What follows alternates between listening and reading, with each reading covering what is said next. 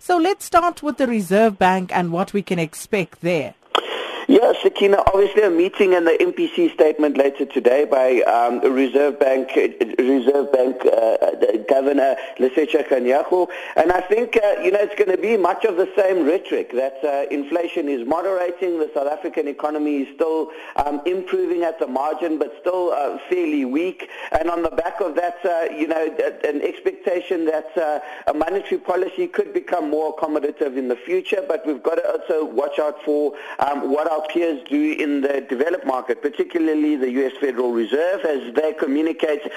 probably 3 interest rate increases this year. And we've got to be careful that, one, we don't import inflation from the rest of the developed market economies where inflation is certainly on the rise. And two, that we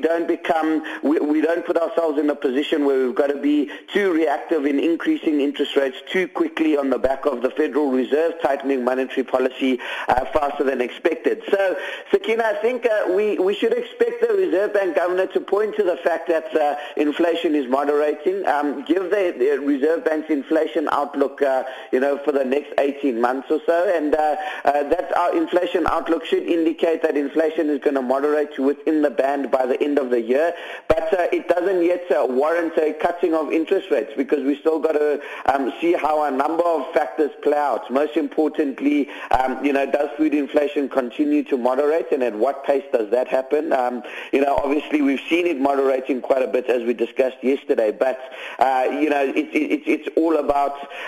where to from here, and whether all the cost savings are going to be passed on to the end consumer, or whether a number of participants along the value chain are going to be absorbing some additional cost decreases into their margins and not pass all of that on. So, Sakina, I think for now we're going to see no change in interest rates. At least that's what the market is pricing in, and that's what we expect. But an easing up of the tone, and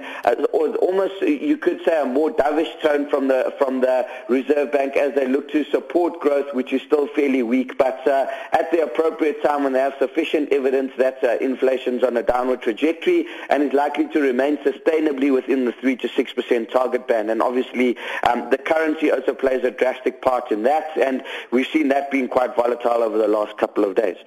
And then just looking at the markets and their reaction to the news yesterday and the impact of the UK triggering Article 50 to begin that EU divorce, Nadir. Yeah, look, I mean, the market reaction was quite sanguine, wasn't it? We didn't see the market selling off drastically or anything like that, and because it was communicated by Theresa May, over a week ago, and we saw the jitters coming in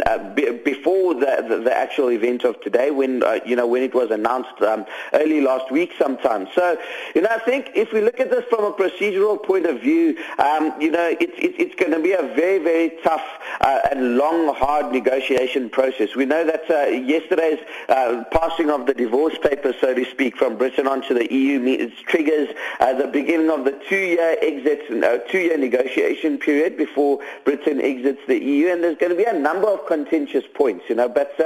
of the two most important points, it's going to be, if we were to summarize, it's going to be about trade and it's going to be about free movement of people. Now, we know that about 45% of the UK's exports is exported to the European Union, and they obviously don't want to lose those trade benefits that they have, the tariff-free trade and the tariff-free trade zones, because it would quite drastically impact the UK's exports, as the EU is obviously the largest trade partner with Britain. I think, but at the end of the day, the EU also stands to lose quite a bit by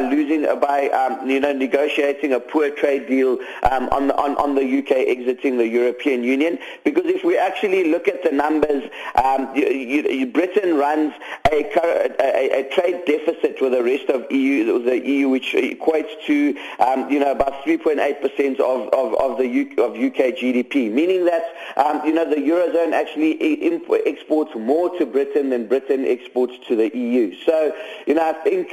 EU exports stand to hurt quite a lot from a trade deal, but, there's a bit of moral hazard here in the sense that if the EU gives Britain too good a deal on trade, there's going to be moral hazard, and, a couple of the other